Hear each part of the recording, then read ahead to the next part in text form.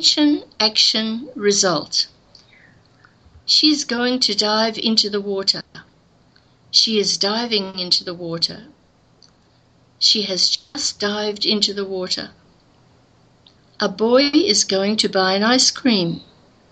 He is buying an ice cream.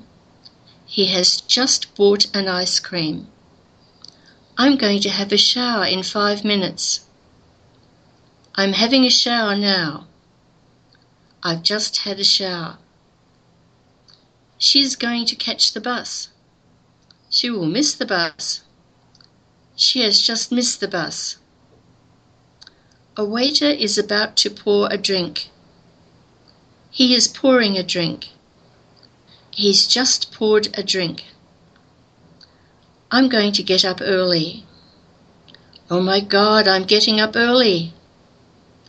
It's a pity, but I haven't got up early again. Be careful. You are going to cut your finger. You are cutting your finger again. You have just cut your finger. Are you going to speak English correctly? You are speaking English very well. You have just spoken English without a single mistake.